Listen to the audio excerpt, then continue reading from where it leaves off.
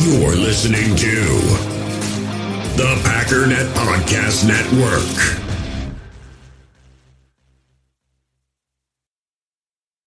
Think you know the Brooks Ghost? Think again. Introducing the all-new, better-than-ever Ghost 16. Now with nitrogen-infused cushioning for lightweight, supreme softness that feels good every step, every street, every single day. So go ahead, take your daily joyride in the all-new nitrogen-infused Ghost 16. It'll turn your everyday miles into everyday endorphins. Let's run there. Head to brooksrunning.com to learn more. Third down, inches to go. Debater. 17-14. Cowboys out in front. Starr begins the count. Takes the snap. He's got the quarterback.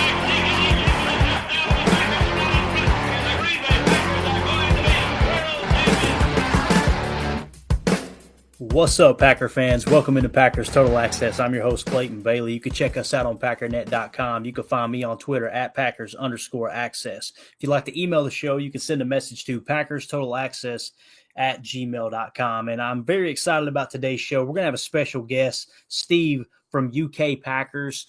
Guys, if you're not following them on Twitter, I know we're here in the States, but this is a great follow. You need to give these guys a follow on Twitter. Just the pageantry, the passion they have for the Green Bay Packers is absolutely phenomenal.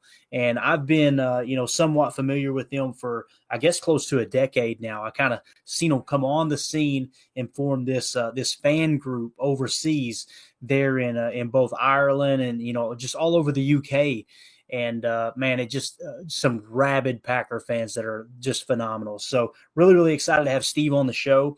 And on top of that, what we're going to do is just talk a little training camp here today, give you some updates. We got some sound bites to play as well. So we're going to kind of get right into that. First of all, if you're listening to this show here on Tuesday afternoon, I was just kind of covering the practice from yesterday. It was somewhat of a padded practice. They're not full pads yet, from my understanding, but it's really cool. Now you're starting to get some pop in training camp, and guys are going to begin to pull away from the pack a little bit. You've got your darlings coming into this camp, and guys that have really, really, kind of burst on the scene and made a name for themselves already. But once you go full pads, you start to separate the men from the boys, right? And I'm really, really excited to see who emerges out of that group here early on. So let's do this. Let's go to a soundbite from Zach Tom yesterday. And really he was just talking about, being asked about playing multiple positions on that Packers offensive line. You guys know Elgton Jenkins came on the scene as a center, and he's just proved to be absolutely vital to that offensive line, being able to go from center to left tackle to left guard over to right tackle, play, pretty much all five positions. And Zach Thomas kind of cut from the same cloth. I'm not saying he's Elgton Jenkins level, don't take me wrong, but you're going to hear and see a lot of similarities between the two. But let's hear from Zach Tom here. Once you learn center, I was telling somebody this, I think one of y'all asked me this the other day, but once you learn center, you kind of know every other position. So I feel like I can play any other positions on the line once I know what to do at center. Because when you play center, you kind of got to know everything. Yeah, the versatility leads to playing time, doesn't it? Yes, sir. So just got to be ready to play wherever they need me. Did you play a lot in different spots in college? In college, I played left tackle and center. So what is about center? You say you got to know everybody. You know everybody's blocking assignment, everybody's on the line, or what? You really just know the concept of the play, and once you know that, then you can kind of, you don't necessarily know like all the calls and stuff, but you kind of know what to do at every other position. So that's kind of been the advantage that I've had, learning center. Awesome. So, he's just kind of commenting on what it is to play center. And when you play the center position, you pretty much understand every other position on the offensive line. That's something that's really taken for granted. You guys have heard me talk about how, yes, left tackle is what I consider an elite position, but in that second tier, you've got the center position that I think is really, really huge in the continuity of the offensive line, as well as the offense being able to communicate as far as blitz pickup, identifying the mic, all of those things. Let me slow down here a second. When I say identifying the mic, basically that's when the quarterback and the center get on the same page and they're going to identify the center of the defense. Okay, when they say the mic linebacker, once that mic linebacker is identified, the rest of the offensive linemen know exactly what their assignment is. Now, it comes down to the quarterback / center. Some offenses, the center takes full control of that. Other offenses, the quarterback kind of has, total say in it. But they're going to identify the mic, and that's going to communicate with the rest of the offensive line. Okay, here's my blocking assignment. Here's what I'm responsible for. And Zach Tom, being able to play that center position and come into the league and understand all 5 offensive line positions just from that experience playing center and left tackle in college is absolutely huge. You guys know he's already seen a lot of playing time as far as in camp at left tackle, and they switched it up a little bit yesterday, which we'll talk about here in a second with camp tweets. But, I'm really excited to see what Zach Tom does moving forward. Let's move on to Romeo Doubs. Let's see what Romeo had to say. And he was just kind of talking about coming in as a rookie, learning the playbook, and really kind of comment on the receiving room. Let's hear from him. I think coming in, it was more simplicity for me. So I knew coming in I was going to have to work. I was a starter. And, not only practice hard, but, just taking care of my body and just diving into the playbook, just making sure that I set myself better enough to go out and practice. So just in case, let's say if I don't get reps and that next person get reps, I feel like it's not my responsibility, but if I know something, it's okay enough for me to give someone else some information and guidance on how to do such and such this play, or even vice versa with everybody in the room. Just having Sammy or Allen or Randall give me advice, on some advice I can give them, maybe some Maury or, Christian. It's all around, so it's really good for me. I know it's early in camp. We're only a few days into full-on training camp, but you've had some of the off-season OTAs and mini camps and whatnot. Yeah. What's been so far, or maybe the hardest thing about the transition from college to the NFL from the eyes of the rookie? I think the biggest transition from coming to college and being here is just how fast-paced and how critical this game is as far as being able to understand and have a mental understanding about it. But I have just enough great guys in this locker room where I can be able to get guidance and get some knowledge on, how this game goes, how to take care of your body throughout the season, how to be able to, even from Allen or Randall to getting receiver guidance in the room, and Sammy or whatnot. So it's really, it's a big opportunity, So. Love it. First of all, Romeo Doubs, he's tearing camp up, right? You hear people talk about him every single day, how he's making splash plays on the 50-50 balls and all that. Everybody, he's kind of, he's gotten noticed now early on in camp, but how soft-spoken this guy is. And it's exactly what Jacob talked about with Quay Walker, right? How these guys seem so humble. And I know people get tired of hearing quote-unquote Packer players, right? They're looking to draft Packer players. They're looking to sign Packer players, someone who fits that Green Bay mold. This is what they're talking about.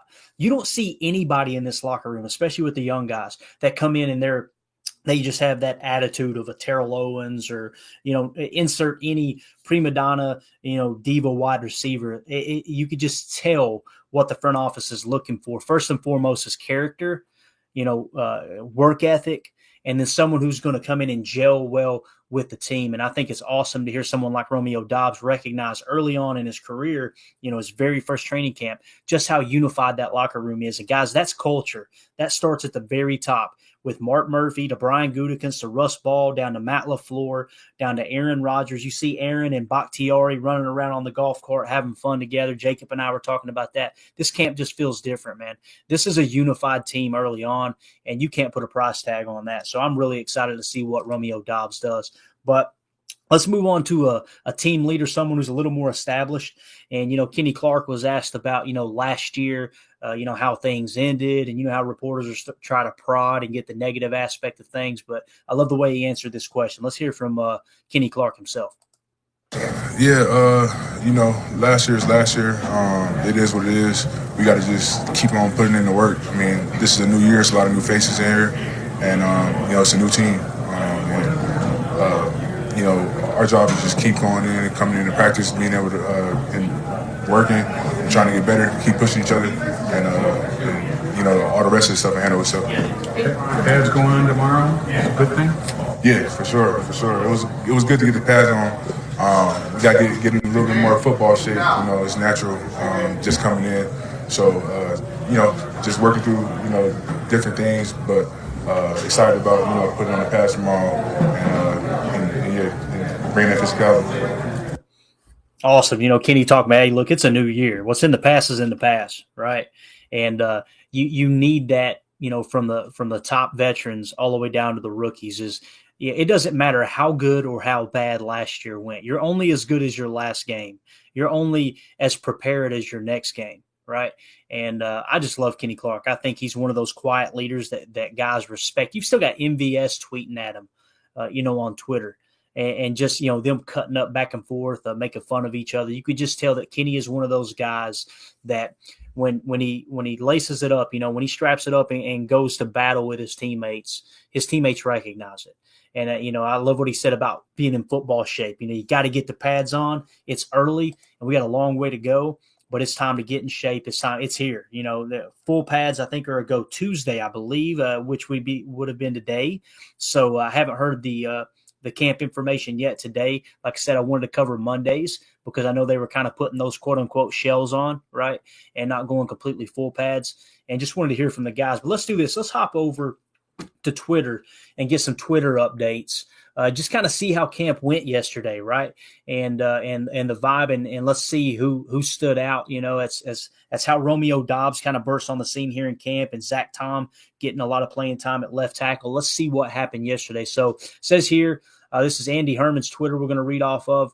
Starting offensive lineman was Josh at left tackle, John Runyon at left guard, Myers at center, Jake Hansen at right guard, and Royce Newman getting right tackle reps there like he did the other day. So you're seeing a lot more of Royce Newman at right tackle. That's something that's starting to create a trend. Obviously, Zach Tom not out there with the first team left tackle. They're getting Josh some work today. It says Quay Walker making his presence known early on a run play, quickly to the outside for a stud. A good run fit by Stokes as well. So Quay starting to flash a little bit here in camp. Dean Lowry went full Dikembe with a rejection at the line. Free play for the offense. Looked like Kenny jumped, but Lazard and 12 not on the same page. 13 cut his route off. Rodgers was expecting him to keep going. Jerron Reed forces a pressure on Rodgers, incomplete. So defense starting to show up a little bit here. False start on John Runyon Jr. Heck of a job by Tippa. I know that's not how you say his name, but that's how I say it. Holding the point of attack on a run by Jones. Mercedes was blocking him. That's no easy task. And then Tippa follows it up with a pressure off the edge. Possible he may have been pushed, passes the quarterback, but his presence was felt. Let's see here. Some confusion up front on the Packers' third team offensive line, but Heflin shoots through for a stop. Cole Schneider comes up gimpy after an inside run play. He's out for now, so Cole Schneider leading practice there with a little bit of an injury. The run defense has been legit so far. Jerron Reed with a stop in the line. Isaiah McDuffie, SJC, and Rico Gafford with a few random reps with the ones already. Now Ladarius Hamilton busts through the line for a run stop. Love seeing Tippa and Hamilton showing up. Love with a bullet over the middle to Toure for 12. Quick read off play action. Beautiful rep by Zach Tom and run blocking versus Devontae Wyatt. Got inside and completely sealed him. So Zach Tom showing a little bit there in the running game at left tackle, I would imagine there. Let's see here. Amari Rodgers on a punt return gets vertical right away for a nice gain. Lots of horizontal running last season. Love to see the change there. Pat O'Donnell just crushed a punt, and there were some oohs to be heard. He's been impressive so far. So Pat O'Donnell looking like he's having a good camp at punter. We talk about his holding ability, but it sounds like he's booming the ball off his foot as well. Here it says, as a jammer on punt return, Enos Gaines just jammed Dante Vaughn into the upside down. Gaines was jacked up after the play. Devondre Campbell just stood up Aaron Jones in the hole. Great read by the All-Pro. This defense is so fast. They are making things so difficult for the offense. Run fits, pressure, coverage, rallying to the ball, speed, it's all evident, fun to watch. So defense looking really, really fast here in the 5th day of camp. Another high snap by minute. That's his second of practice. This one over the head of Etling. Akil Byers showing up with the pressure off the edge. Here it says Rogers to Dillon for a big pickup and move the ball drills. Dillon's had a very nice start to camp as well. Rashawn Gary just ran into the number 2 defense's huddle to fire them up. The leadership from 52 is real. Defense responds by giving nowhere for Love to throw the ball. So imagine this, guys, the second team defense. Rashawn Gary being on the first team defense on the sideline resting. He runs into the huddle to fire up the second team defense. This is the leadership that we talked about on the last podcast. Rashawn Gary's on a different level. He's embracing that role as a leader. You heard Preston Smith talking him up. You absolutely love to see that. Darnell Savage with a diving pass breakup in the red zone. There we go, Savage. That's what I'm talking about. We need more of that for sure. Rogers moves the first down to the 10 in the 2-minute, but the drive ends on what should be a pick by Amos. Both he and Savage had great breaks during the plays in the red zone to deny potential touchdowns. You've seen that time and time again last year. Bend but don't break defense. It's what this defense is designed to do. Let's see here. Moving along. Stop me if you've heard this before. Rico Gafford with the pass breakup. He's been impressive. And very next play, Gafford is right on Toure and stops him inbounds for a very, very short gain. Clock ticks. Vernon Scott, game-winning pick in the 2-minute drill on an awful decision from Love. So there you heard earlier yesterday, I remember hearing that Love was struggling, and there you hear it right there as that 2-minute drill comes to an end. I'm trying to just scroll through here and see if there's anything else that we're missing. Nothing really. That pretty much summed up the camp from what I've seen. Again, the things that are standing out to me is, the offense kind of flashed early on. Now the defense has stepped up. Rashawn Gary, man, what a leader. Let's get that dude a contract right this second. So very, very excited about camp. Just like I said, wanted to give you guys kind of a little refresher, a little update on what was going on in camp. Let you hear from Zach Tom, Romeo Dobbs, Kenny Clark, all the guys. And we're going to go ahead and get into our segment here with Steve from UK Packers Group, and really, really excited to give you guys a take internationally on just the Packer fandom across the pond and everything that they represent, man. We just got such an awesome fan base. So we're going to take a quick commercial break. But before we do, we got a special announcement, guys. We have a new sponsor, and we're really, really excited to partner with Pristine Auction, okay? And, we're finishing up our giveaway for the Monday Night Football indoor club seats. Well, we've already got another giveaway keyed up for you guys. I want you to take notes on this because it's going to be a pretty big giveaway here. It says, how about this for a giveaway? A signed Quay Walker jersey. We welcome Pristine Auction as a sponsor to the show. PristineAuction.com. It's the most trusted sports memorabilia auction site. They've got an A+ Better Business Bureau rating. Auctions on PristineAuction.com start at just $1, and each day there are over 1,000 autographed items available. So you win signed, autograph, or authentic signatures at affordable prices. Just like last week, an autographed Justin Herbert jersey sold for only $110. Deals like this are happening all the time on PristineAuction.com. And they have just about every player you could want, including Tom Brady, Patrick Mahomes, and so much more.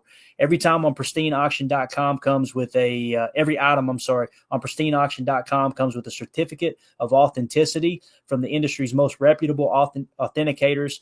Upgrade your collection of signed memorabilia today and get $10 off your first item when you use the code Rogers. Okay, again, that code is RODGERS. When you sign up. Again, PristineAuction.com, use code Rogers and get $10 off your first item one. Oh, that's not all, by the way. In addition to $10 off your first item, we are giving away a signed Quay Walker jersey to one lucky listener who signs up using the code Rogers. Here's your chance to win. All you have to do is sign up on their website using my registration code Rogers to be entered. Links are in the description. So, guys, make sure you get signed up for that. Quay Walker, I'm telling you, he's already flashing. Give yourself an opportunity to win that jersey, all right? And don't get left out of that giveaway. Really, really excited about the partnership there with PristineAuctions.com. So now let's pay some more bills here and take a quick commercial break. We all have smartphones, and we all know they're pretty amazing, but they also can be amazingly distracting, especially when we're around other people. So US Cellular wants us to reset our relationship with our phones by putting down our phones for $5. That's right, a company that sells phones wants us to put down our phones. And to see what we find, learn more at uscellular.com/built for us. In the hobby, it's not easy being a fan of ripping packs or repacks. We get all hyped up thinking we're going to get some high-value Jordan Love card, but with zero transparency on available cards and hit rates, it's all just a shot in the dark. Until now, introducing slab packs from arenaclub.com, the only repack that provides real value, a complete view on all possible cards, and clear hit rates for each one. Now when I buy slab packs on Arena Club, it finally feels like I know what I'm getting. And honestly, the best thing for me and my son is the fact that we're kind of novices into this. When I walk into a card shop with my son, and a card says it costs $40, kind of just taking his word for it that that's a good value. So I appreciate the transparency on grading, as well as just getting excited about seeing what you could potentially get. Right now, you can get 10% off your first purchase by going to arenaclub.com/packdaddy. Wow, that's crazy offer. 10% off a $400 slab pack. That's $40 right there. Anyways, that's arenaclub.com/packdaddy for 10% off your first purchase. Hey, it's Kaylee Cuoco for Priceline. Ready to go to your happy place for a happy price? Well, why didn't you say so? Just download the Priceline app right now and save up to 60% on hotels. So whether it's Cousin Kevin's Kazoo Concert in Kansas City, go Kevin, or Becky's Bachelorette Bash in Bermuda, you never have to miss a trip ever again. So download the Priceline app today. Your savings are waiting. Go to your happy place for a happy price. Go to your happy price, Priceline. Another day is here, and you're ready for it. What to wear? Check. Breakfast, lunch, and dinner? Check. Planning for what's next and how to save for it? That's where Bank of America can help. For your financial to-dos, Bank of America has experts ready to help get you closer to your goals. Get started at one of our local financial centers or 24/7 in our mobile banking app. Find a location near you at bankofamerica.com/talktous. What would you like the power to do? Mobile banking requires downloading the app and is only available for select devices. Message and data rates may apply. Bank of America NA, member FDIC. Okay, now we have the absolute honor of having a special guest on the pod today, and I cannot tell you how excited I am to have Steve from the UK Irish Packers. Is it a fan club? I mean, I look at the website, I look at the merch, Steve, I look at your all story and how I came across it. You know, my first experience with you guys and your group was on Packers.com. It was some time ago. Gosh, it may have been 5-10 years ago, and I believe the segment was called Packers Life, and you guys were talking about your crew that comes over and watches games and this and that. And then I'm listening to the podcast that you guys put out, every other week. It seems like every 2 weeks we get a nice pod from you guys. And last week you guys were talking about Pat Kerwin, take your eye off the ball. And I'm like, okay, I think I may be related to this guy. Now the accent's obviously a little bit different, but I'm like, this guy is right down my alley. I've got to see if Steve can come on the show. So I just want to say thank you, Steve, for taking the time to join us. And how are you doing today, sir? I'm good, Clayton. How about I talk exactly the same as you and don't give people the Irish accent? No, look, it's what a meld of accents this is. Hello, I'm Steve from UK Packers. Thanks for having me on, Clayton. Do you know what is nice, though, and not to get off on a tangent, is it's nice to be on the other end of someone explaining to me, don't swear, be on your best behavior, let's not go too wild here. I'm actually, and this is half the speed of my normal speaking voice. So as you said about the podcast, if people want to hear me sort of more long form, we usually, and this is terrible now, usually release it every single week, but I'm planning for a wedding, Clayton. So it's very busy here, and it's the off season. Aaron Rodgers hasn't tried to leave yet. So it's very hard to cover some material and to come up with some new stuff. But as you said, I digged into the Pat Kerwin book. So yeah, as you said, we've been going for a very long time now, almost a decade for UK and Irish Packers. And the question, is it a fan club? Yes, it started off as just a Twitter account. Ryan started it, and then I dived on after a week or two, and then we sort of brought it from a Twitter account and created a website, and then Facebook fired up. And before you know it, I mean, from hard work, blood, sweat and tears, and an awful lot of cash. We've sort of grown into the biggest fan club outside the States. I think we've got rivals in the likes of Packers Brazil. They're huge and amazing. And the same like Packers Germany, Packers Spain, Packers France, Packers Hungary, Packers Israel as well. So we're sort of a worldwide team. So that's why, isn't it amazing, Clayton, that, you know, the accent you have and where you're based and where I'm based, but here we are just talking about the Green Bay Packers. Yeah, isn't it amazing, man? I mean, I remember the very first Lambeau Field tour I went on, and I was blown away, Steve. The tour guide started it off, and they may have done the same thing. I noticed that you guys take those tours together, which is really cool. But she actually said, okay, do we have anybody here who came from outside of the state of Wisconsin? And a bunch of hands went up. And we lowered our hands. They said, do we have anybody who came from outside of the country? And I think on that tour of just like 30 people, there were 5 people from different countries, which absolutely blew my mind. I was this stupid redneck from Kentucky, right? And I drove 12 hours up to Green Bay, Wisconsin, the middle of nowhere, right, to see this Lambeau Field. What's all the buzz about? Because I was a brand new Packer fan. This was in 2003. And then to see the following and how everybody embraces one another. Like you said, the accents are different. People coming from all over the world. But as soon as you step into that Lambeau Field atrium and that bowl, it's like everybody is one. It's just the coolest thing ever. Let me ask you this. I'm really curious to know, what was your first memory or experience as a Packers fan? Like, how did you you're all the way over and you're located in Ireland. Am I understanding correctly? That's right. Yeah. Yeah. So you're in Ireland. How did you become a Packers fan? What was the first thing that you were like, yeah, that's the crew I want to, I mean, obviously the green doesn't hurt, right? Oh yeah. What was it the dairy state? Well, do you know what? It's a complex enough. I'm Irish, so I'm not going to give you a straight answer, and I'd like to give you some perspective, right? I guess the misconception that we have, particularly, and we still get it today, but not as bad because the international series games, with the game being actually played over here, which I know you probably want to talk about a little bit later, is that, you know, it's seen as, okay, the American game does stem outside of America. And so what we always get is, oh, do you know what American football is? Do you know what the rules are? How do you get it? I mean, is it magic? You know, and so we have Game Pass over here. And I think that whenever you have a sport that is primarily based in another country, for anybody to support it outside of the environment. So, I mean, look, football, soccer, as we call it, over here, depending on which one you go to, you know, and it's particularly in Ireland, even we've these amateur sports called hurling and Gaelic. So when you're born in a town, you're automatically a supporter of Manchester United or whatever, or you'll have people who don't have a team close by and they just pick, you know, their favorite team with their favorite players. But it's almost, because it's around you, you don't look into it as much. It's just part of your day. And, you know, Sunday you watch the game, you don't read stats, you don't do anything. You just throw on the jersey, you get the tattoo and watch the game. Whereas from over here, I mean, you know, we have to stay up late. So when we're watching the game, and I will get around to your question in a second, but as I told you, I'm Irish. It's your fault. So the thing is, you know, you stay up late to watch the game. I mean, Monday Night Football, Thursday Night Football, Sunday Night Football, all of that starts at about 1:30 over here and doesn't end till, you know, 4:30, 5 o'clock in the morning. So you have to be dedicated. We're reading stats and we're sort of hoovering that stuff up when we can.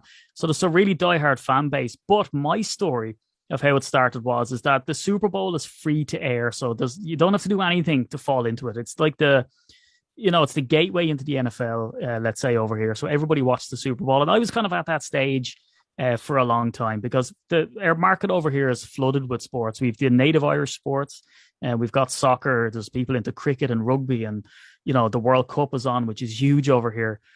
So while all of that's going on, the Super Bowl is on. As you know, it's just a one day. It's late, so there's a bit of a thing, but there's the pageantry of the Super Bowl show. So I was doing that, and I was going to college, and there was an American football team that played for my college, University College Dublin, UCD, and I was best friends with the quarterback of the team. So he said, "Come on, Steve, come back to my room and let's get dressed up," right? So we went into his room.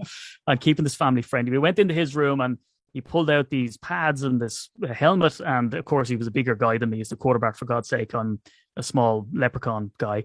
And so he said, "Do you want to try them on?" And I said, "Pete, let's roll, buddy." And so I put them on and it felt weird and foreign to me. And he said, "Come on, we go and run some routes." I think he was lonely. He wanted someone to talk to. So we went out and I was running a couple of routes and I was hooked. You know, and he said, "Have you ever watched American football?" I said, "Yeah, I've done the Super Bowl thing." And he said, "Well, I tell you what, pick a team and that will give you that vested interest then in that team." So I said, "Fine." So I was looking down through the teams and I saw Falcons and I was like, "Cool, that's a bird." I was, looking at Lions and I thought, "Yeah, that's a lion, that's a cat." And then I looked at the Bears and I said, "Yeah, they suck." So then when I saw the Packers, I was sort of thinking, what animal is a Packer? So I was looking into it and I instantly got steeped in the history of the Green Bay Packers, the Acme Packing Company, Curly Lambeau, all the way up to Vince Lombardi, just sold out since the 60s, and it just goes on and on. And with Ireland, Clayton, America's a relatively new country, with new history and all this kind of stuff. Whereas with Ireland, I look out my window and I see a wall that was built hundreds of years ago, and that etches out the environment. And history is literally all around me, and I'm a massive history nut. So the minute I saw that with the Packers, I was hooked. So I had to look into them more. And it just happened that they've had some dynamite quarterbacks over those years. And it was sort of steamrolls from then. But then, of course, social media, and you get onto Twitter, and still I'd watch the game. They were very successful. All of us are kind of dotted around between Ireland and the UK and all around Europe.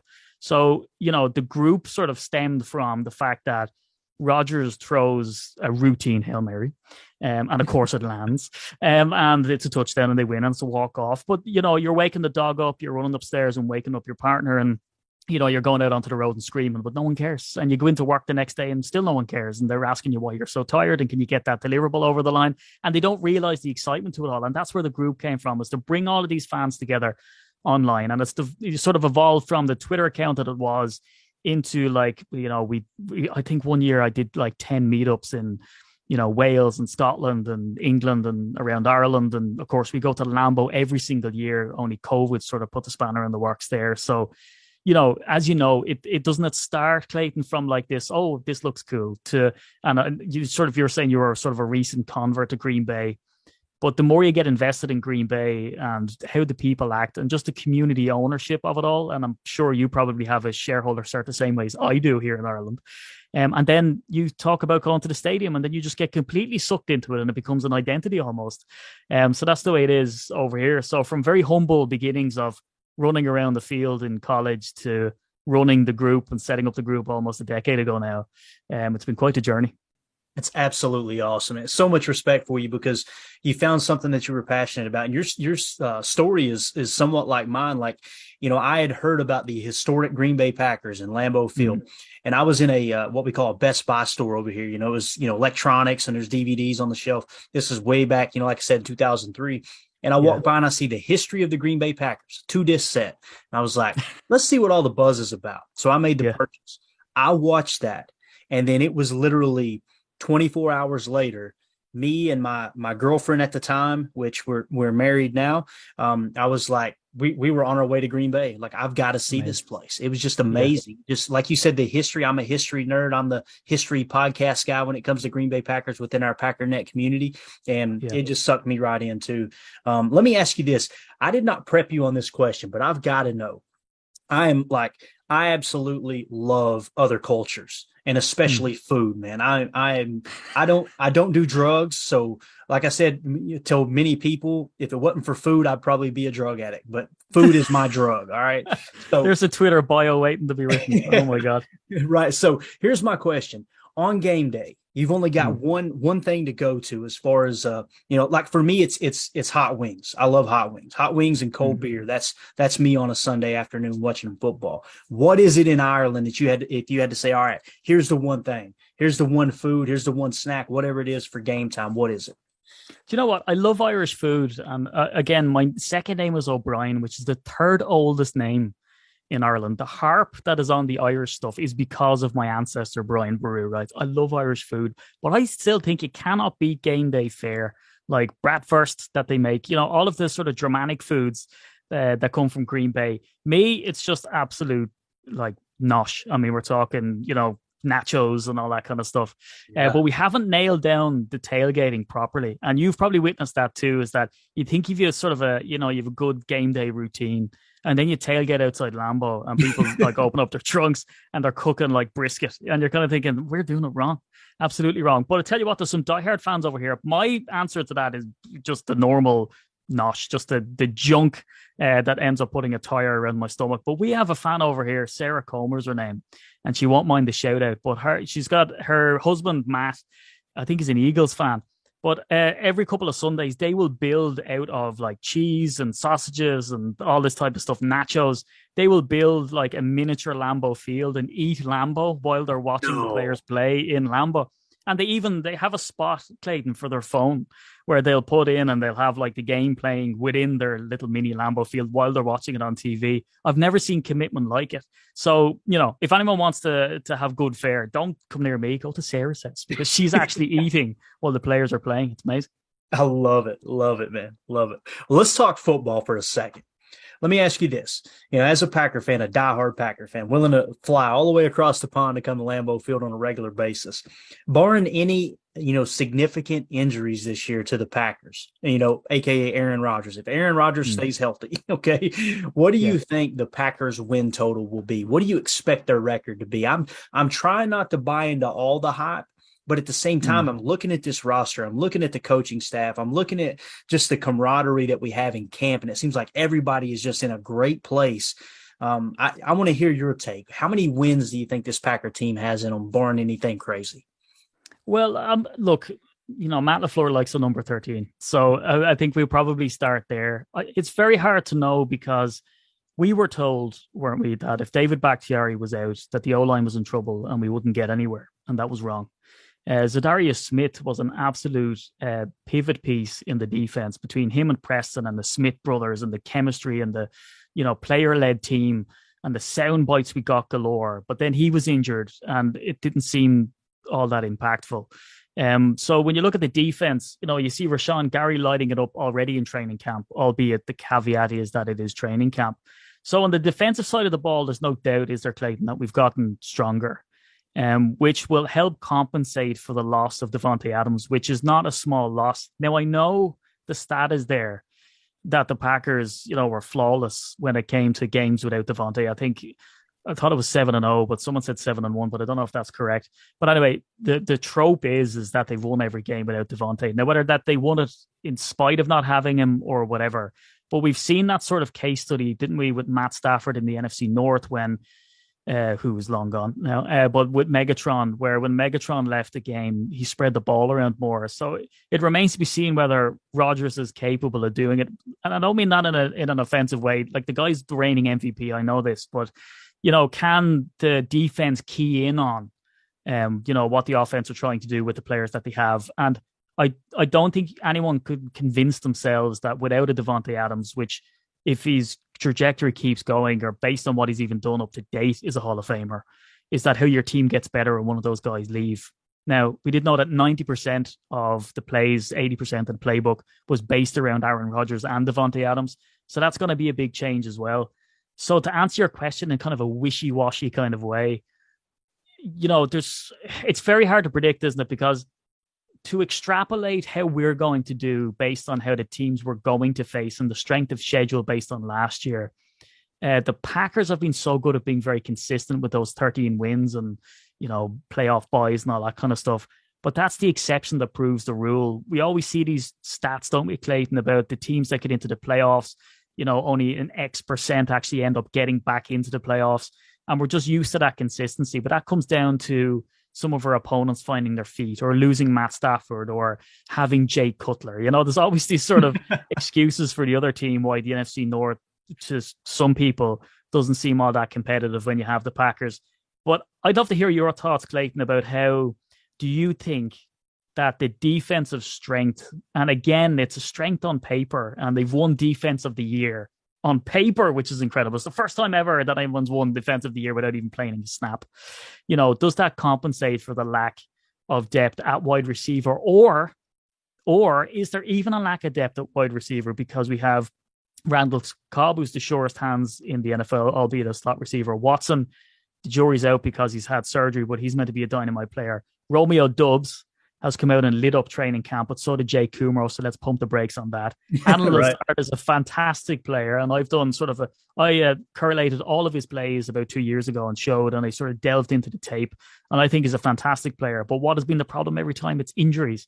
So sometimes if he gets knocked out of the game, like you said, if there's no injuries, but we can't legislate for that. And of course, Aaron Jones, unbelievable catcher of the ball. He's not only a running back, he's a really cerebral guy. And we've AJ Dillon, who we were told couldn't catch the ball, but it's not that he couldn't catch the ball, it's that he didn't, because they never tested him when he was in Boston. So I don't know about you, Clayton, and maybe that's too sitting on the fence. I don't see why we should step away from the fact and, our faith in Matt LaFleur's playbook and the fact that it's a run-first offense. Where's your head at with these? Do you get really granular with the, strength of schedule and predicting these things? For me, it's kind of a boring answer, and I'm very, very conservative in this regard. It all comes down to coaching. Like, as important as, players are in the game of football, and Bill Belichick 101, he always says, players win them and coaches lose them. And I think he's kind of being very humble in that. I think when you look at the scheme, when you look at the coaching staff and the camaraderie that's been built, Joe Barry is so underrated. It's beyond belief. Like, when they hired him, I was the first guy, Steve, that said, who the heck is Joe? Why are we're getting rid of Mike Pettin, which isn't great, but like, who is Joe Barry and what's he going to do? But when you see his coaching style and how you can just tell he's kind of a leaders eat last kind of guy, right? And what he did with that defense in 1 year, I really, really think this is going to be a special year. I think that number 13, it's such a lazy answer, but it's what I keep coming back to. And when I look at the schedule, it's always hovering right around 13 wins. And like you said, so many things can happen throughout the course of the year. As far as Devontae being gone, in no way, shape, or form do I think it's addition by subtraction. You lose a player of that caliber, it's a huge, huge loss. But at the same time, if we play within this scheme, if we play within what Matt LaFleur's system is designed to do, and you take the brain of Aaron Rodgers and the RPO aspect of the offense and his ability to change the play at the line of scrimmage, like he said when Matt LaFleur came on, Aaron said, I've got all this experience. I don't think you just want to turn that off. And Matt LaFleur, lo and behold, he didn't, right? So from a defensive standpoint, schematically, that cover 4 defense, that 2 high look where we have 2 safeties up on the shelf, and you're constantly forcing the defense pre-snap to look underneath. And then the next thing you know, they're in a cover 3 look. They're in a single high look. They've done this post-snap adjustment. I think it's absolutely phenomenal because what you're doing is you're forcing the offense to be patient. And that's why Rasul Douglas had the picks. That's why Adrian Amos has been so good in this defense, rolling in and out of the box. I think that from a, like you said, a cerebral standpoint and what this scheme can do, it could be a special year. And again, I'm one of those glass half full kind of fans, Steve. It probably gets on a lot of people's nerves, but I don't understand the Packer fan. It's like they're waiting and hoping and looking for every year in and year out. This is the year the team, falls apart. I'm like, why are you even? I told you so, fans. I don't understand why they're fans either. That's bizarre to me. But look, I'm on the same page as you, Clayton. I like to think of the good things, and I like to look at the wide receivers, and I see commentary online of people saying, "Oh, suck it," like these things, these teams. You might need to edit that out, but these teams, you look at the wide receivers and they're amazing, and you're gonna, kick dirt when they come up with all these plays. Pump the brakes on that, because Aaron Rodgers himself came out and said that he thought they were gonna get their behinds handed to them, with this sort of defense being as strong as it was. But the thing that concerns me probably the most, and it's when you said about it's all about coaching. The loss of Nathaniel Hackett, it sort of remains to be seen, Clayton, doesn't it, about what impact that is going to have. Stenavich, by all accounts, sounds like he was part of that brains trust when Hackett was there. But now that Hackett is gone, you would look at it and go, whose was delivering whose offense? Was it LaFleur and Hackett's sort of, melting pot of an offense with Stenavich and Rodgers contributing and all coming together to create that perfect storm? Or will it all be fine without Hackett? And I don't have the answer to that yet until they start snapping that ball. Yeah, absolutely. And it was the name that always got brought up, and primarily got brought up by Aaron Rodgers. I love Nathaniel Hackett's approach. And he would talk about how when they stepped into the meeting room, he made it fun. He made it interactive. He had everyone's attention. And that's what it comes to with coaching today. This is not the Green Bay Packers of Vince Lombardi back when it was let's jump down their throat. We've got to motivate people and instill fear into them. It's a whole different, just era now in football. And Nathaniel Hackett, I think he's going to do great in Denver. I really do. And that's a great point you bring up. I mean, it's something that's kind of gotten swept under the rug. When the hire was made initially, it was talked about a lot, but now it's just kind of like, oh yeah, you until you brought it up, I haven't thought about Nathaniel Hackett in a long time. So that could be it. Like you said, until they start snapping the ball, who knows? But thank goodness. You know what? Well, Clayton, I'm gonna get off script as well, because I think, you know what, it's like kind of what we spoke about as well. You've probably come into this thinking you'd get one show and you've got something completely different, right? But here's value for money for you. But when it comes to Nathaniel Hackett, I think one of the biggest losses for him is exactly as you just said. It's that personality aspect. It's the fun, and you might go, roll your eyes. Oh, who cares? But I think where the Packers really have focused on, and it's been an effort of Gutekunst to get players of high character, to bring them in, to have them meld. And that's not something that you can actually build. You can't make that happen. And when you try force that on somebody, and the biggest sort of example of that is if anybody looks at the Hard Knocks episode with Mike McCarthy, and we had Nathaniel Hackett who brought in gold member quotes and the gold zone and all this type of stuff. Right. And then you had that Hard Knocks, which is really difficult to watch because it's super cringy, right? I've got a massive cringe factor. Anything is slightly cringe, I start, just going insane. I cannot watch it. McCarthy tried to bring that to it, but it was very contrived. And so I think that the Packers rolled along with Zadarius Smith. They lost him, he wanted to be a captain. He got the captain chain made, and he kind of sounded like he fell out with the team, but they kept steamrolling ahead with the characters they had there. It's pulling that personality out in Nathaniel Hackett. Now, Stenavich sounds like he's up for a bit of fun. He's always got ribbed by the O-line, and Bakhtiari and him have always had this kind of back and forth. So he sounds like he's a fun guy as well. But then we see the introduction of Bisaccia, who seems to be more, I don't know if aggressive is the word. Actually, I don't know why he's got an Italian name. I think he's Irish. Bisaccia.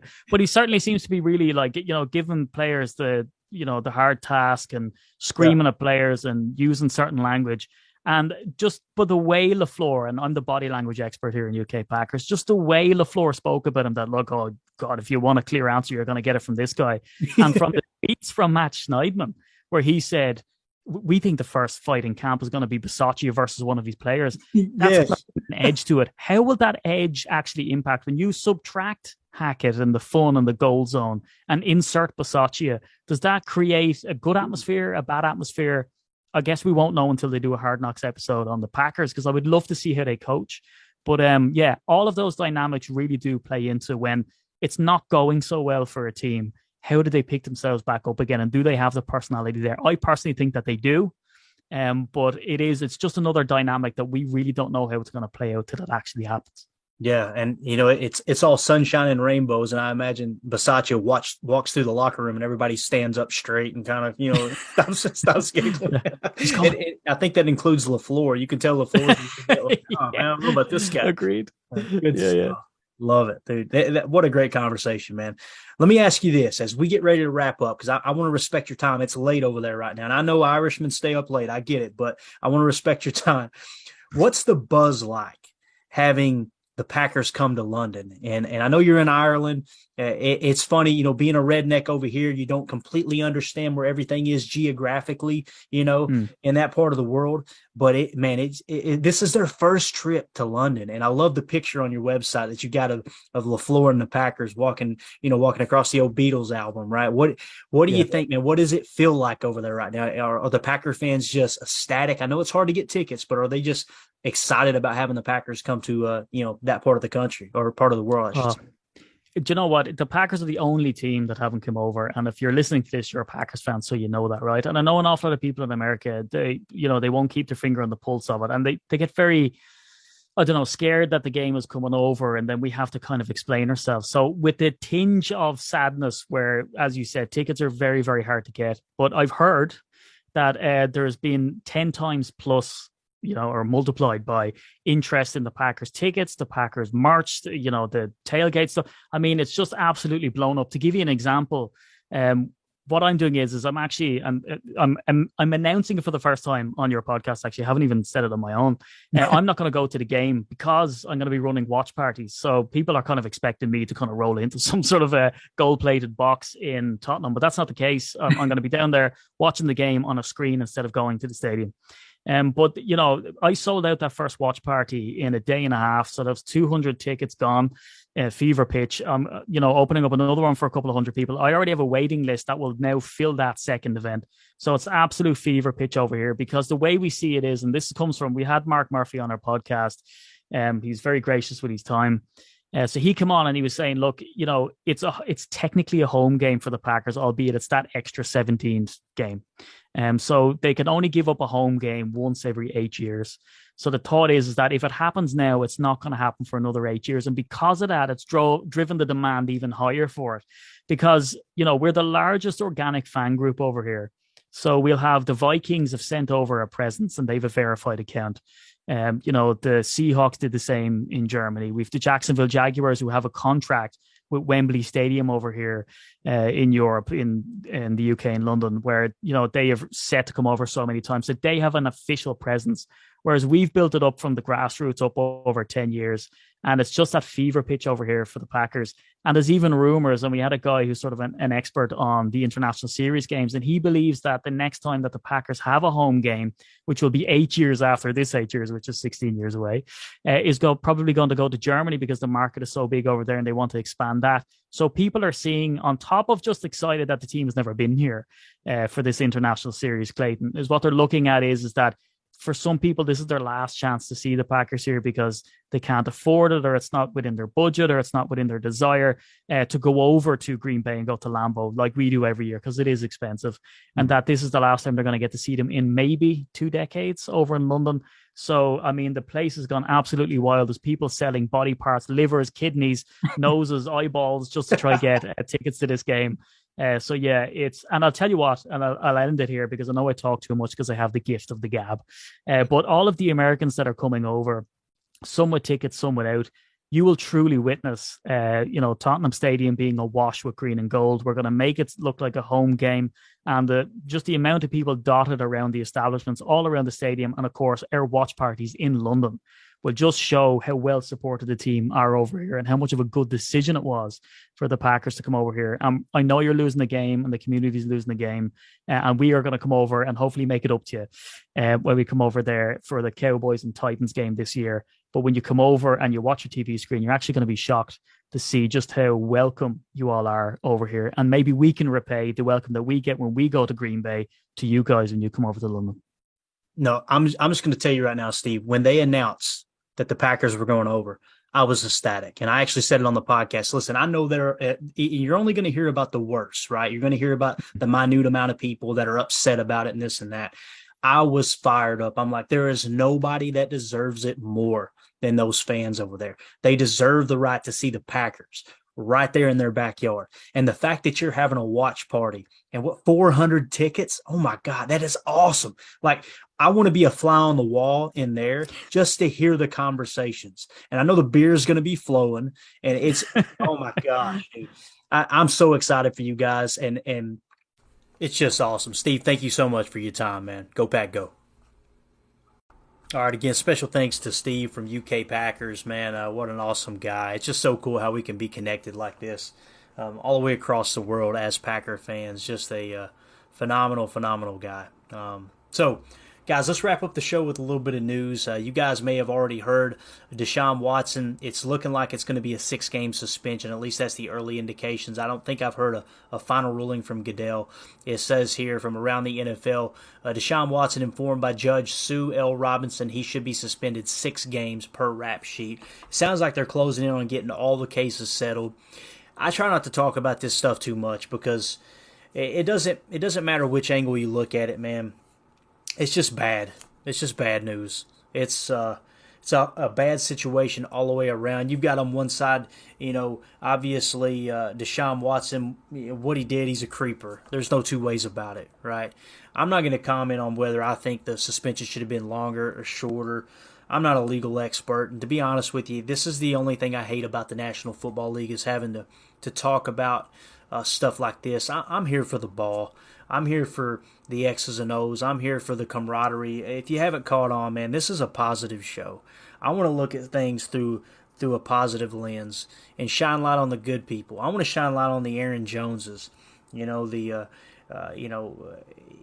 insert a player, right? Insert anyone. The guys that, like, you look at Packers camp, and you look at how this team is just having a blast. And for the first time in a long time, maybe I'm just, a renewed spirit being a part of the Packernet, podcast family and being able to talk football and do it, for somewhat of a living. Obviously we're nowhere near where we want to be. And, I didn't start podcasting for money. It's pretty cool that it does pay. And over time you kind of earn your stripes and you, you're able to work your way up and be compensated for it. That's an absolute blessing. But I'm here to talk about football because I love football. I love team sports.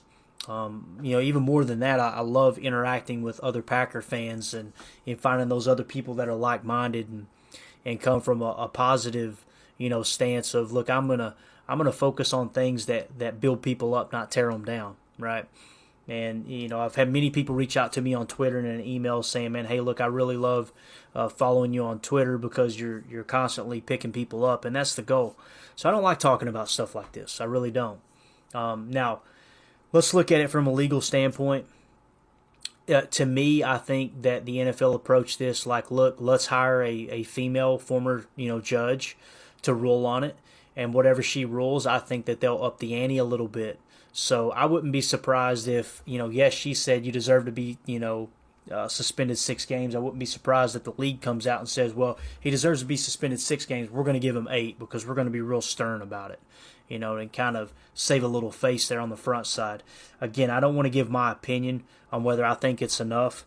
You probably can tell by the tone of my voice what I believe, and I'm just going to leave it at that. But again, I wanted to report that news. Deshaun Watson 6-game suspension is what it's looking like as of right now. Now, in other news, Deebo Samuel got the bag. He got an extension, right? And I don't have all the details in front of me. I just do know that he's going to stay a 49er. It says from inside training camp, Ian Rappaport reports that the 49ers and wide receiver Deebo Samuel have a deal inside his 3-year, $73.5 million extension. So we got a 3-year extension there. And, I know there's a lot of guaranteed money, just like, with DK Metcalf up to Seattle. He gets extended. So here's 2 guys that were thrown around as trade rumors all offseason long. You heard me. I didn't take the bait. It just, when you get players that are that dynamic, that much of an impact, and they haven't crossed that line that they can't return back over, from their team, from their front office. They all seem to be on good terms. They're going to stay put. That's kind of what happened with Tyreek Hill. It got to the point where I think that the team realized, okay, look, we just need to get this guy out of here. It sounds like that he was complaining last year, not getting enough balls thrown in his direction. And when you've got a former MVP in Mahomes, whether you love him or hate him, I'd rather not comment on how I feel about him. But it just, when you've got someone like that and you can't keep them happy, that makes me think that he's going to run the roost down there in Miami, right? But with Deebo Samuel, it never got to that point. It got a little bit ugly on the surface, but not to the point where Tyreek Hill was just like, look, I want out of here, right? And same thing with DK Metcalf. So with that being said, those 2 receivers are staying put. As far as news, that's pretty much all we got. I'm just scrolling through here with Ian Rappaport. I do know this, that yesterday it was also reported that Cliff Kingsbury told reporters that Kyler Murray tested positive for COVID and will be out for at least 5 days. That seems a little fishy to me, guys. I'm not saying it's a dishonest report. I'm not saying he doesn't actually have COVID, but man, that whole situation with the contract is really, really ugly. The fact that it was made public by someone, and it sounds like Mike Florio pretty much said on his podcast, yeah, look, someone wanted this out. They wanted to stir the pot, and I was the messenger. So it got leaked out of the organization, it sounds like to me, or the agency. But I do know this, the fact that Kyler Murray is now angry at his agent makes me think it wasn't the agent that spilled the beans. I don't know who would have been stupid enough to do it. Whoever it was doesn't like Kyler Murray, in my opinion. They wanted it to get out there that a clause was having to be put in that he needs to study at least 4 hours of film per week. That is just like, that's not even about the technicality of, look, I want you to study 4 hours. That's just, we want to get in the public eye. This dude does not study film. Just a horrible, horrible move by Arizona Cardinals management there. And just makes me all that more glad and thankful that we have Brian Gutekunst and Russ Ball in place along with Mark Murphy and to protect the culture in Green Bay. I'm really, really excited, though, guys. We got the Hall of Fame game coming up Thursday. This weekend, we're going to get to see our very own Leroy Butler get enshrined into the Pro Football Hall of Fame. Definitely going to crack open a cold one for number 36. Well earned. It was a long time waiting, but very, very much deserved. So excited for that. And like I said, we got football on Thursday night. Then next week, actually, we got family night on Friday night, right? Packers family night. Hopefully we can get a bootleg copy, a live stream of that event. I'd love to be able to watch that down here in Tennessee. So if you guys know, shoot me a DM. Hit me with an email and say, hey, man, here's how you can watch it online. I would love to find out. And I'll do the same for you guys. If I find a link, I'll make sure I blast it out. But excited about family night. And then next week, we got our first preseason game. We're going to be doing our very first Packers Total Access postgame show. Very excited about that. So thank you guys so much for tuning in. Again, special thank you to Steve from across the pond coming on here and dealing with this accent. I know this.